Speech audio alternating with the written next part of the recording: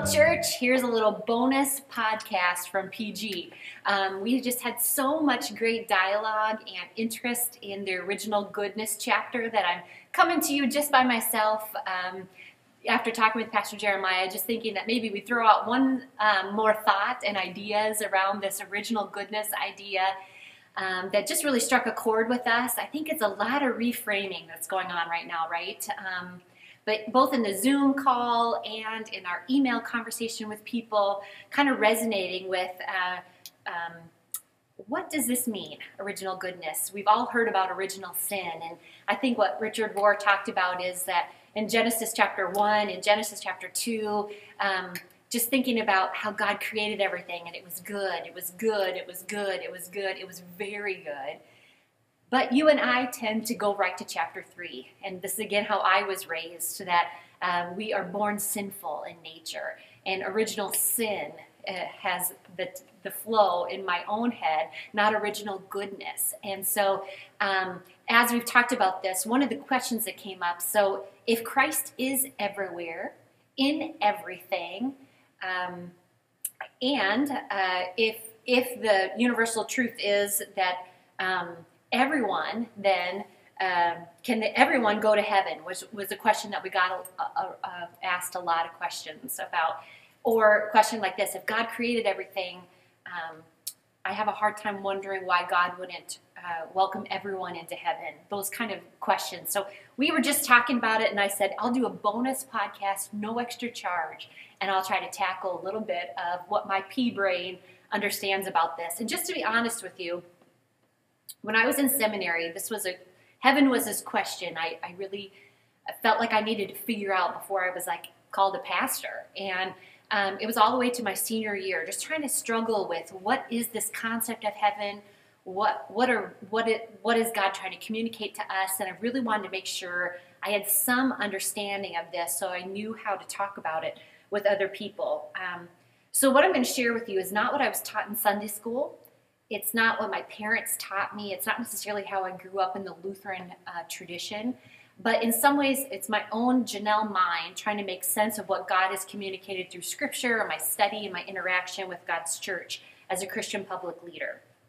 Again, don't agree with me necessarily. I just want to share a little bit about how I have kind of come to terms with some of these questions, these deep questions, and then I want you to engage me in some dialogue.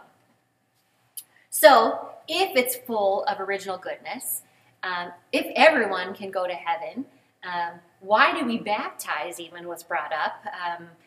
Is baptism just to save us from our sins? Yes, and yet the whole piece is about goodness, who we are as God's children, and we proclaim that from the mountaintops. So here's my take.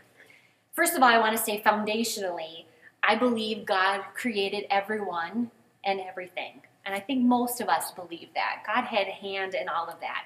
And however we were birthed into this world, it could have been all we knew was being birthed by a single parent, or we were conceived out of a rape situation, which could be traumatic, or, like many of us, just born into a couple in middle class growing up.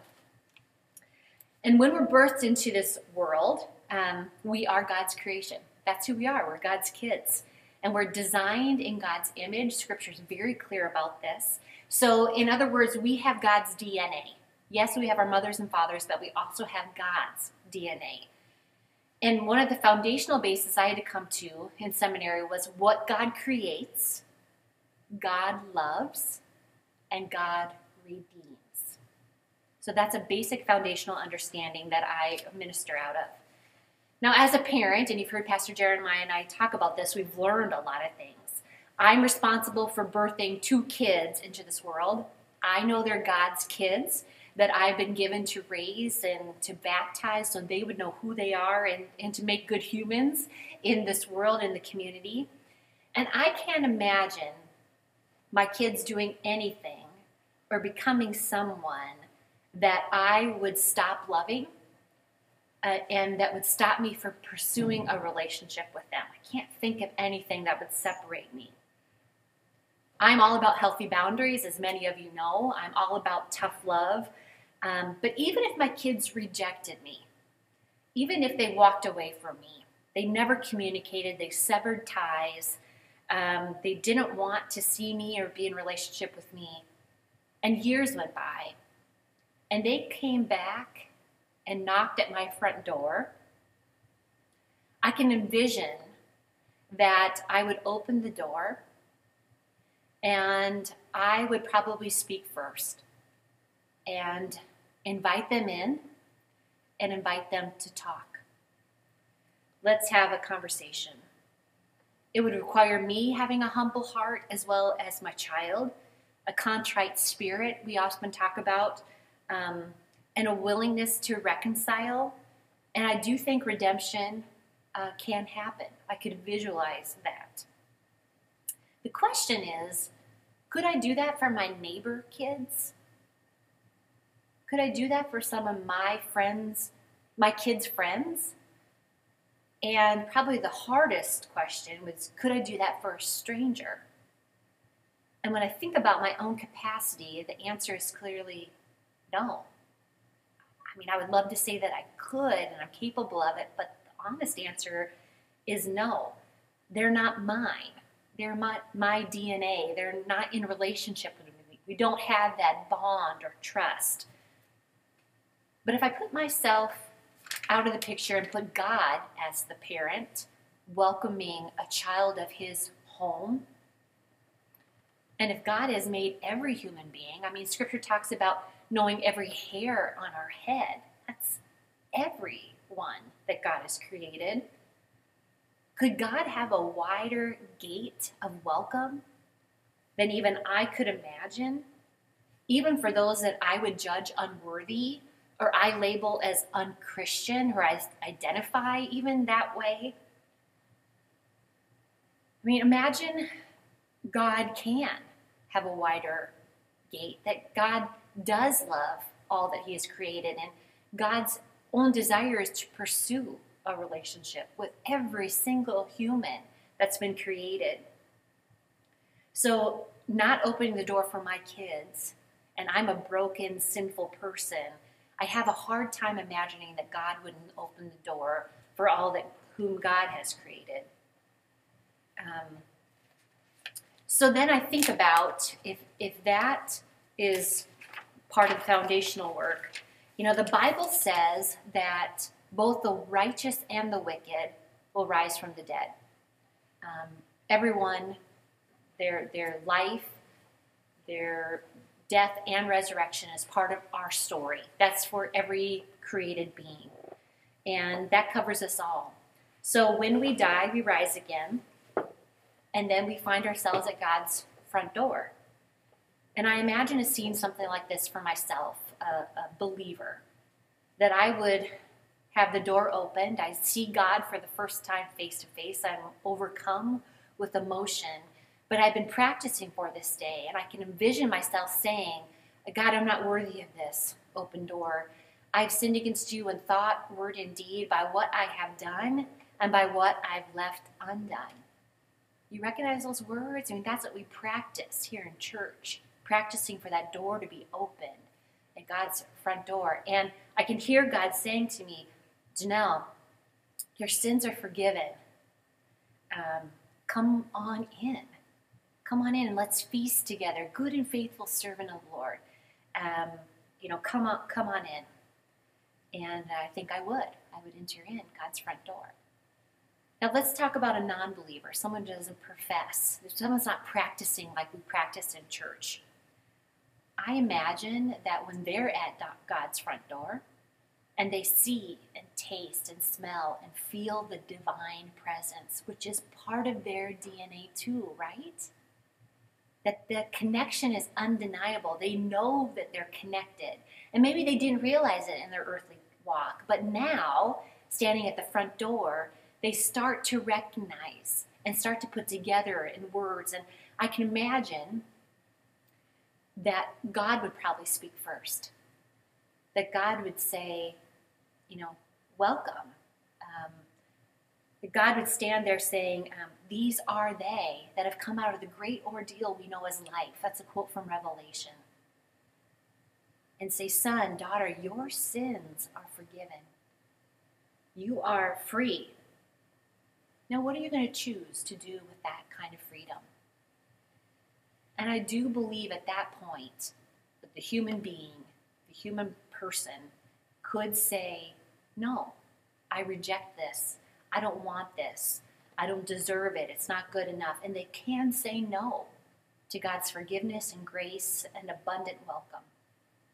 I think there is room for that. But I have a hard time believing that when you reconnect with your DNA, there is not some enticement to be welcomed and loved and enter in that door. So if God has that big of a welcome, if God has the gates so open to eternal life for seemingly everybody, then the question that's come is, so what's the point?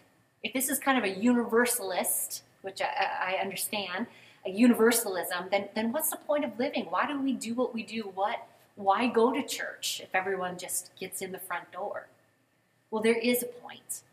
And that point is, when we were born, we were given a gift. Not because we deserved it, not because we asked for it. We had nothing to do with being birthed into the world. Our life is a gift, period. And all people live life. They live a good life. They live a bad life. They live lives full of ups and downs. Our American culture teaches a life like this. You want as much money as you can.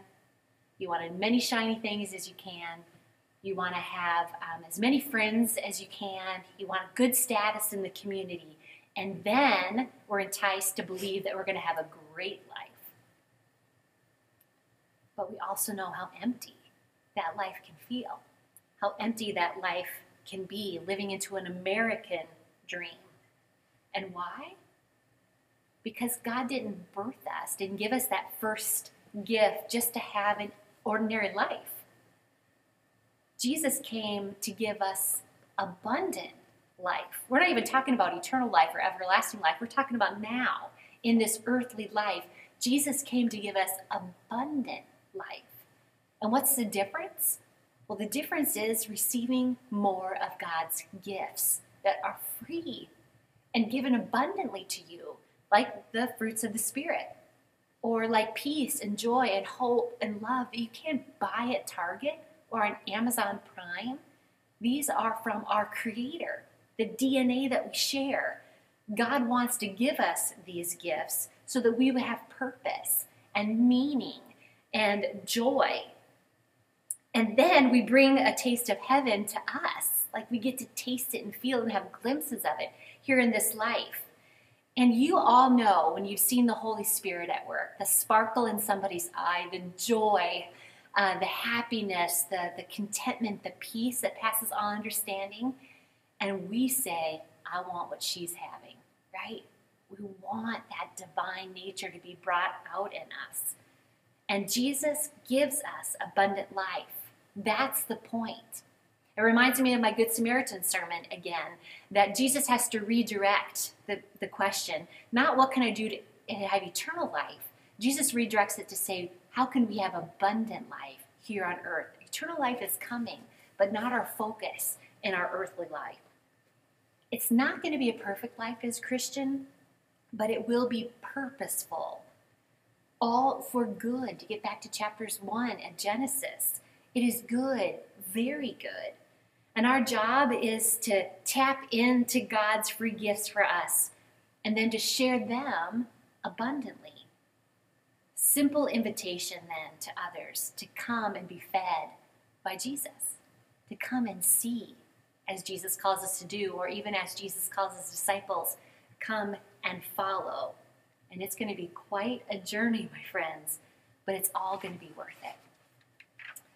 So at funerals, I say often that I can preach the same gospel for every human being that I'm honored to be presiding at their funeral.